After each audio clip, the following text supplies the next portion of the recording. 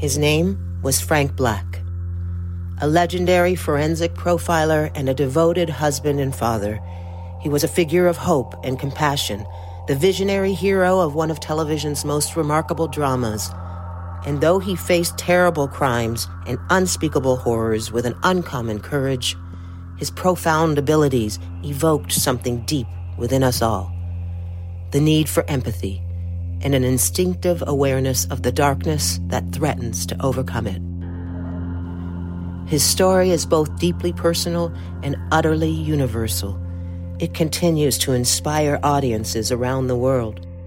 In this anxious and conflicted era, we wait, we worry, and we look back to Frank Black in search of a way forward.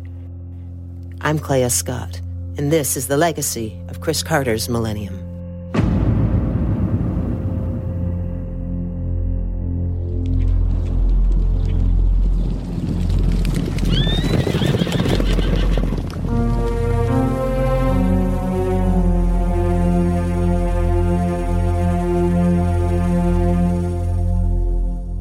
Welcome to Fourth Horseman Press, a podcast from the independent publisher of the same name, and in which we talk to our authors about our books, their craft, and much more besides. I'm Adam Chamberlain, your host and associate publisher at Fourth Horseman Press, and in this episode we continue our series of interviews with several of the authors behind Back to Frank Black, which we released a little over a decade ago. Now, Back to Frank Black explores Millennium, a landmark television drama that ran for 3 seasons on the Fox network from 1996 to 1999. It was created by Chris Carter, best known for The X-Files, and it starred Lance Henriksen, Megan Gallagher, Brittany Tiplady, and Clea Scott. And once again, a huge thank you to Clea Scott for recording the fabulous introduction that you heard at the beginning of the podcast there. Now, for more on the background to Back to Frank Black, the book, check out episode 2 of this podcast. That's an interview with Joseph Mudray, in which I talk at length about how the book came about. In this episode, though, we're discussing one of the key manifestations of evil in the series, and that is Lucy Butler, a name that strikes fear and maybe a little joy into the heart of every Millennium fan. There'll be more discussion about manifestations of evil in the series next week when our publisher Brian A. Dixon joins me, and he turns the tables on me by asking a number of questions of me himself. But right now, here's that interview.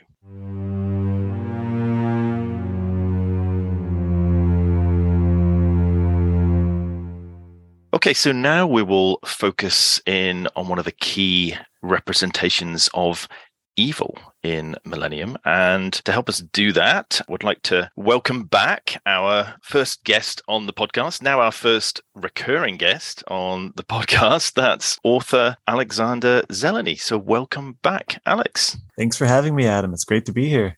It's great to have you back and to talk about Millennium. So when we got to the end of our last conversation and we were wrapping up, we'd intended to touch upon Millennium when we were talking about your influences and so on, right? And we realized at the end, with all the other things we talked about, we didn't touch on Millennium. That's right. So I remember saying then that don't worry, because there's going to be another chance shortly to address that. And that chance is right now. So how about you start out by telling us how you found Millennium, what appealed to you about it, anything you'd like to say about Millennium that you didn't get the chance to last time? I mean, I think as with many people, it was through Millennium's Big Brother series, The X-Files, that I came to Millennium, which is kind of ironic because when I first heard about this new series, I was somewhat ambivalent because I thought, well, there's no way that this new series could possibly top what I'd seen so far in The X-Files because I was such a huge fan of The X-Files. But then I saw the pilot episode of Millennium, and I knew immediately that though the two series obviously shared certain elements, that Millennium was its own unique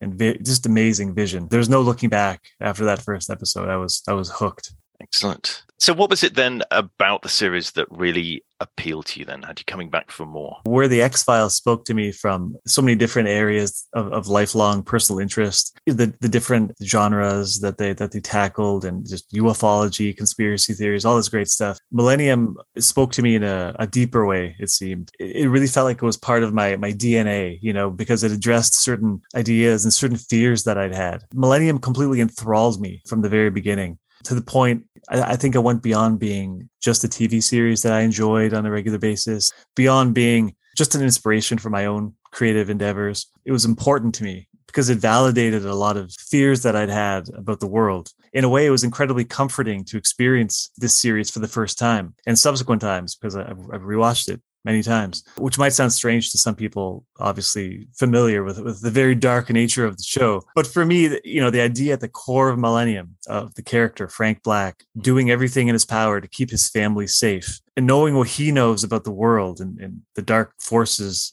at work in it, that desire to carve out something good and safe in that world, that was a reflection of my own views of how to live in the world. So it was such a comfort to watch both these fictional characters inhabit this world, but also just knowing that other people saw the world the way I saw it. Meaning the real life people behind Millennium, like Chris Carter, Frank Spotnitz, and all the other great writers that created this beautiful and terrifying world. That was a huge factor for me. And I think part of the connection, maybe to some degree, also came from growing up where I did. I live in Windsor, Ontario, Canada, and we're a border city. We have an American neighbor across the river, which is Detroit, Michigan. And growing up as a kid in the 1980s, at that time, and it's changed, thankfully, for the better in recent years. But at that time in the 80s, Detroit was notorious for its extremely high crime rates. And as a little kid, being constantly inundated with these violent news stories and these terrifying images, because, here in Windsor, we watch just as much or more American news as Canadian news because we are a border city.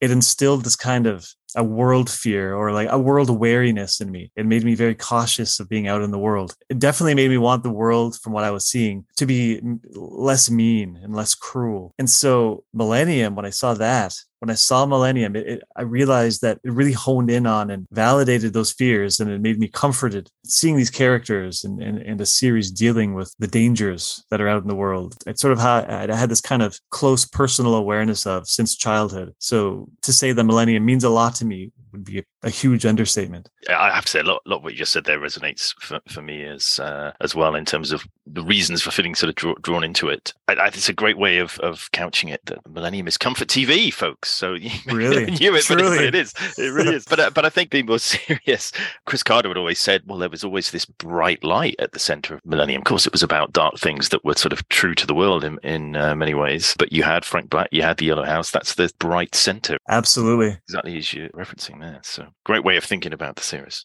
Maybe let's delve into your chapter then. Having talked about the bright center at the heart of Millennium, your chapter is titled Seeing Evil, Lucy Butler as Legion Through the Eyes of Frank Black. And I'll ask you why you wanted to write about the topic in a moment. But perhaps, first of all, we should actually pick that title apart and explain who is Legion, who are Legion, and who is Lucy Butler. To my mind, the idea of Legion permeates the entire Millennium series. From the Bible, the idea of legion comes from a passage in Mark where Jesus encounters a man possessed by a group of demons that call themselves legion because there are many of them within this body. And Millennium deals with the nature of evil and the idea that the evil confronting Frank Black and the Millennium Group is so pervasive and that it can be found everywhere in so many different people, often hidden beneath an altogether different exterior that's presented to the world. I mean, that to me is where the two concepts meet most strongly. So whether we look at it as metaphor or as a more tangible force pulled directly from the pages of the Bible, it still equates to the same thing in the world of Millennium.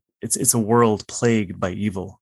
Great way of framing it. And I shudder to say her name even to this day, but how about Lucy Butler herself then? Can you introduce her character? Lucy Butler is the antithesis to the hero of Millennium, Frank Black. She is his opposite, I would say, in every way.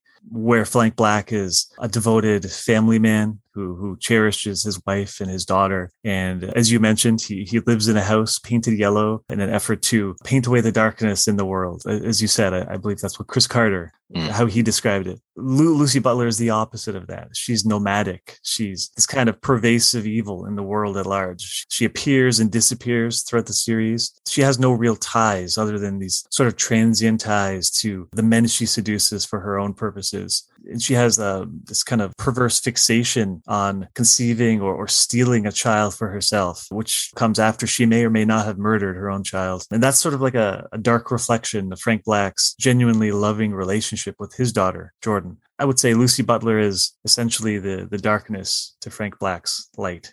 Very well put. And we'll delve a little bit into some of her appearances in a moment. So what inspired you to want to write about Lucy Butler? Well, I mean, the most exciting thing about writing the essay in a way was I was always interested between the dynamic between the two characters, Lucy Butler and Frank Black. I mean, the idea behind the essay is that despite appearing in a total of only 3 episodes, and she has brief cameos in 2 other episodes, Lucy Butler always felt as though she was sort of an integral part of the series. And that and her relationship with Frank Black, how the sort of the back and forth between them really fascinated me. And I realized the reason behind the pervasive presence of her, even when she's not there. I think that it's because she is, in fact, in every episode of Millennium, because she is the embodiment of the evil that is the show's focus. She's the incarnation of this great evil, whether you call it Lucifer or whatever. She is that force. And therefore, she's embodied in every depiction of evil we see in the series.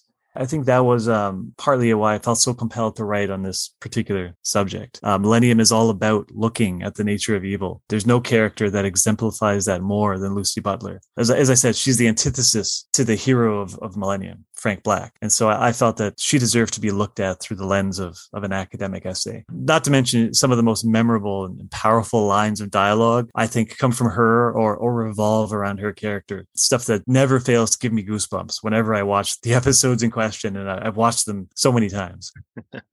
And I guess we should say, well, credit to Sarah Jane Redmond, who played incredible. Lucy Butler as well, of course. And the power of those lines, and you're right, they really do stay with you. Oh, nobody else could have done that role like her. As with Lance Henriksen and Frank Black, I cannot imagine anybody doing what they did for those roles. It's just incredible. Yeah. And you're right, given her relatively scant screen time, if you look at the series as a whole, you say 3 episodes, she pops up a couple of other times. It feels like she's been in the series and you've seen her on screen a lot more than that, doesn't it? Just gives it so much impact. Really does. So maybe let's delve into the first one of those appearances. It comes 2/3 through the first season. It's a seminal episode. It's called Lamentation. And you write in the essay here about how her nature challenges what Frank Black thought he knew about evil to this point. So tell us a little bit about that and about this episode. I think, in Lamentation, we see a shift begin from how Frank Black sees Lucy Butler at the episode's beginning, when he sees her very much grounded in reality. I think he sees her as an endangered, misled person, a misled wife in need of protection from her husband, an inhumane husband, Ephraim Fabricant. He's a serial killer that Frank Black has dealt with before, and who Frank Black sees as a type of evil that he's encountered before, both with Ephraim Fabricant himself and elsewhere. So sadistic, but still explainable through the lens of behavioral science. But by the end of the episode, we see Frank Black's dawning recognition of Lucy Butler's true persona and powers, I think. He sees her as someone who's orchestrated an evil that's on a larger scale than even her serial killer husband, Fabricant, was capable of. There's that great line, Peter Watts, who he's referring to Fabricant, says to Frank Black, they say genius is the ability to hold 2 contradictory thoughts in your mind at once. What do you call someone who holds 2 contradictory personalities? And then when Frank Black answers the devil, it's almost as if they've laid out their very requirements for like a type of evil that, if it does exist in any one person, it would validate the view of that person in supernatural terms almost. And here they're talking about Fabricant, not even Lucy Butler, who they later come to realize was even more sadistic than he was. So it's almost like the idea of legion again, of these dual or multiple personas at work in the same person, one of which is absolute evil. Great summary. Thanks for that. I'm thinking about this episode now, and I was listening to some of the soundtrack earlier today, and even just the soundtrack from this episode just gives me chills. It's just so imprinted in me. I know. I still remember first watching this episode for the first time and having such an impact on me. And I think there's that sort of such a great restraint in the first season of Millennium that we only get this episode that sort of goes to this level at this point, relatively late on in that season. I agree. I feel it has that much more impact because of what's preceded it as well. I agree. Placement in the season. I agree. And what happens to certain characters, the fates met by certain characters, it's very powerful. Very, very and unpredictable. That's, as you said, Yes. It's something you're not necessarily expecting. I remember watching the first season and thinking, like, wow, it's relentless. It has this kind of relentless quality to it that it's this, this small group of people who are good dealing with this kind of relentless evil. And then you think it can't get any more profound, but it does. It's incredible. And one of the things that gets revealed about Lucy Butler in this episode is these shape-shifting properties that she has. That's right. What do you make of those? Yeah, Lucy Butler's shape-shifting abilities. I think that's another clue as to who and what she really is. She's clearly far more than she may appear at first glance. Historical depictions of Satan often show him as a shapeshifter, a being that has the ability to assume the appearance of different people, wild animals. Even here in Millennium, we see images of serpents and dogs that are closely associated with Lucy Butler's manifestations, especially in the third season episode, Antipas. In fact, I think there's one scene where Agent Emma Hollis she encounters Lucy Butler and she witnesses her change into a dog, which then attacks her. So, throughout the series, we see Lucy Butler as a woman, as a man, as a demon, and as various animals. So I think that all points to a supernatural, demonic quality. Yes, indeed, doesn't it? You touch upon Jewish mythology as well, the Lilith demon, which is great, the detail and depth you go into in the essay and in some of this mythological stuff. Can you talk a little bit about that and why that resonates for you?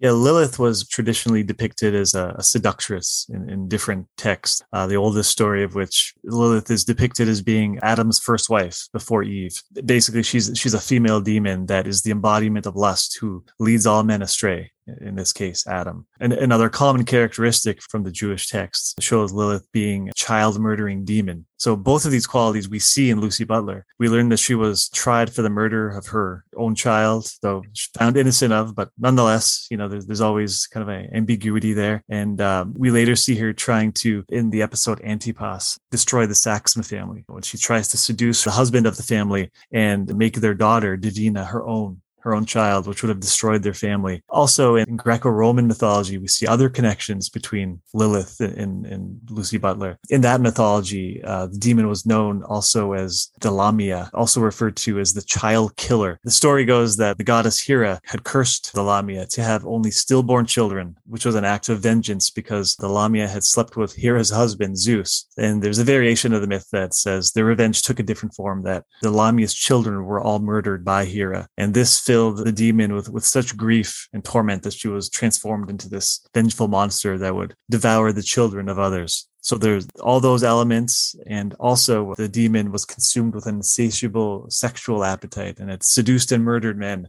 So we clearly see these roles in Lucy Butler of seductress and murderess, often in the same scene. We see that very clearly in Antipas and in A Room with No View. The connections seem very clear to this, a succubus-like aspect to her character. They do indeed. And I guess it also points to how deeply and thoughtfully these myths were drawn upon for Millennium. Not just in the character of Lucy Butler, but very much so in the character of Lucy Butler. Oh, absolutely. So if we jump forward to season 2, you talk about Lucy Butler's appearance there. So it's the episode A Room with No View as offering the definitive depiction of her vicious immorality. In A Room with No View, Lucy Butler appears as she's living in a remote farmhouse, which we learn doubles as a prison, essentially, for a group of troubled teenagers that she's abducted, troubled teenage boys. And we see that she's basically turned them into these automaton-like slaves, something she's achieved, obviously, both by imprisoning them, but also by accepting, as she says, their ordinariness, claiming that she alone in the world loves them and understands them. We see her use her sexuality combined with this constant threat of violence to get what she wants from her victims, which again draws parallels with the demonic Lilith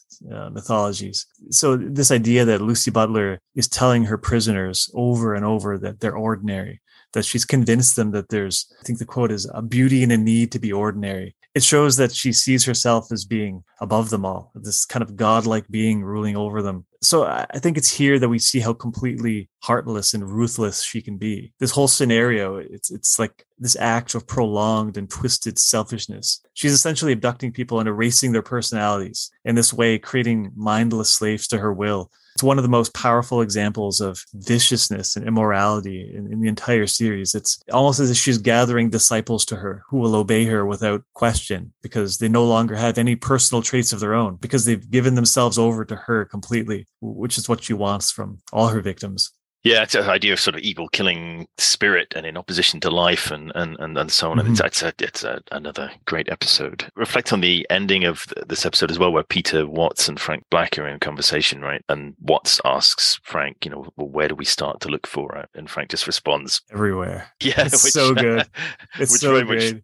It's such a great moment and a great response. And really speaks to what you've been talking about. Lucy Butler is pervasive. She's everywhere in the series, right? Yeah, as we were talking about earlier, Frank Black's growing acceptance of that. It seems like the more he sees her, the more he encounters her and what she is, he understands her true nature a little bit more all the time. Yeah, absolutely. So then her third feature appearance is in season 3's Antipas, which was written by Chris Carter and Frank Spotnitz, significantly. And here she's one of the things she's intent on, as well as destroying the family and claiming this child, as you've been talking about, is it's actually a union with Frank and even to bear his child, right? So what do you make of the themes and perhaps the significance of her appearance in this episode? I think this is probably the most important appearance of Lucy Butler, because it's here that we see her relationship with Frank Black reach a point where she makes clear what it is she wants from him, right? As you said, we see that she now sees Frank Black, I would say, as something like her equal, the good to her evil, because she makes the offer to him, as you said, that they could rule the world together. It's almost as if she understands at this point that to win over Frank Black would be her ultimate victory, because she would have corrupted a genuine force of good, her complete opposite. So with him at her side, nothing else could conceivably stand in her way. And her desire to conceive a child, yeah, as you said, it takes a very dark turn when she appears to Frank Black during this very surreal, dreamlike vision and essentially rapes him. It's a scene that's, again, it's a clear parallel to the succubus myth, where female demons appear to men and seduce them and ultimately feed on their male lovers. In this case, Frank Black manages to narrowly escape that fate. If not for Emma Hollis barging into that motel room, Millennium season 3 might have ended prematurely. But it's and there's also that great line in this episode. I love it. It's from the character John Saxon.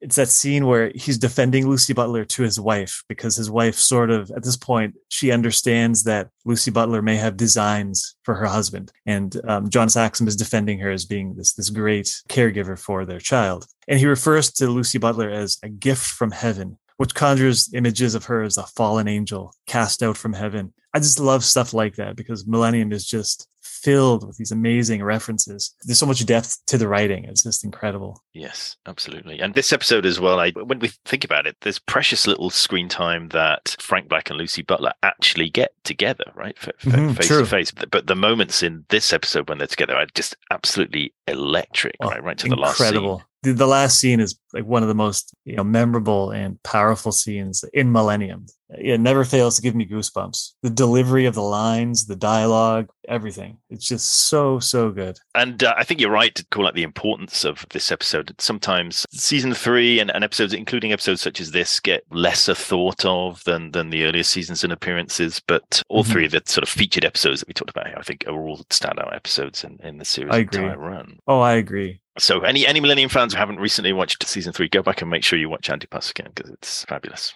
It is. Truly. So in terms of what Millennium still means to you today, how do you feel about Millennium now? Today, Millennium means so much to me. Then it was a series that was far ahead of its time, that touched on ideas that they resonate still. And they're far more relevant than ever today. I think it deserved a longer life than it got, as is often the way with groundbreaking art, TV series, art in general. It didn't work out that way. Although 3 seasons is a great run. But yeah, it's a perpetual source of inspiration for me. To me, Millennium is one of those rare pieces of art that now that I know it exists, I can't imagine the world without it, because the world needs Frank Black, truly. Very well said. I always want to applaud. It's been not the first time in this podcast I've wanted to applaud when someone's answered that question. So thank you for that. Well, thanks for coming back and talking to us today. Thank you for this chapter. Would certainly want to point anyone to the book as a returning reader over the first time. Please do delve into this chapter to understand a little more. We can never understand everything about Lucy Butler, but understand a little bit more about the character of Lucy Butler. It's a great piece of work that really gives us some insight into her character. So, what projects do you have going on currently or coming up that you would like to talk about? I've got a new book coming out next year from Ibanvale Press. It's a collection of cross-genre stories. The book's called Oppenheimer's Doors. I'm sort of polishing that up right now. Also currently polishing up a draft of a novel I've been working on for quite some time. Beyond the book projects, I've got some stories coming out next year in a few different magazines, including a story in Canada's oldest French-speaking, French-language science fiction fantasy magazine called Solaris. So I'm very excited about that. Excellent. And that's about it. Thank you for sharing that. And then where can people find you online? I have a website, which is alexanderzelenyj.com. For those of you who don't know how my last name is spelled, tricks everybody. It's Zelenyj. So alexanderzelenyj.com. I'm on most of the usual social media outlets as well. Facebook, just under my name. I'm on Twitter. Twitter handle is @azelenyj, and I'm on Instagram @deathrayzelenyj. Right. Well, people, please do go and explore Alex's work in more detail, because there's a wealth of fabulous literature out there to be explored if you're not familiar with it. Thank you. Well, thank you for coming back and speaking to us again. I'm sure it won't be the last time you're on this podcast. Hey, you may even be on the next episode at this rate. I hope so. I'm honored. Always great to be on with you, Adam, and talking about Millennium. It's always a pleasure. Always. Well, thank you again. And till next time. Till next time. Take care.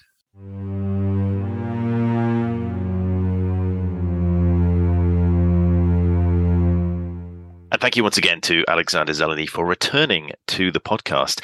Now, in addition to those forthcoming books that he talked about, you can still pick up a copy of These Long Teeth of the Night. And indeed, that's available now in both paperback and hardcover. And if you wanted to hear more from Alex, check out the very first episode of this podcast in which I talked to him about that anthology. You can find out more about Back to Frank Black, including how to pick up a copy, on our website at fourthhorsemanpress.com. All proceeds from sales of the books still go to Children of the Night, a US-based non-profit chosen by Lance Henriksen, and which intervenes in and rehabilitates the lives of children who have suffered from sexual exploitation. As well as the website, you can find us on Twitter at Fourth Horse Press. That's with the number 4. And we're also on Instagram and Facebook. Thank you for listening. If you enjoy the podcast, please do subscribe and please rate and review us to enable others to find us too. Now, for more Millennium-related discussion, there are a few podcasts we'd like to recommend. The first of those is Millennium Group Sessions Redux. Now, that is a podcast that features a number of interviews conducted by the Back to Frank Black campaign that we actually reference throughout the book. And in those, you can hear from those interviewees firsthand, of course. Also, from the We Made This network, there's The Time Is Now, which takes a look at Millennium one episode at a time. And their sister podcast, The Xcast, recently interviewed Chris Carter, and he makes a number of references to Millennium throughout that interview. Again, all those links and more to be found in the show notes. I'll be back very soon with a very special interview with none other than our publisher, Brian A. Dixon, in which we talk about each of our own chapters for Back to Frank Black and also reflect on this entire series of interviews that we've been releasing in recent weeks. In the meantime, please do keep reading, keep writing, get your Millennium DVDs back in the player or track down a copy and start looking for Lucy Butler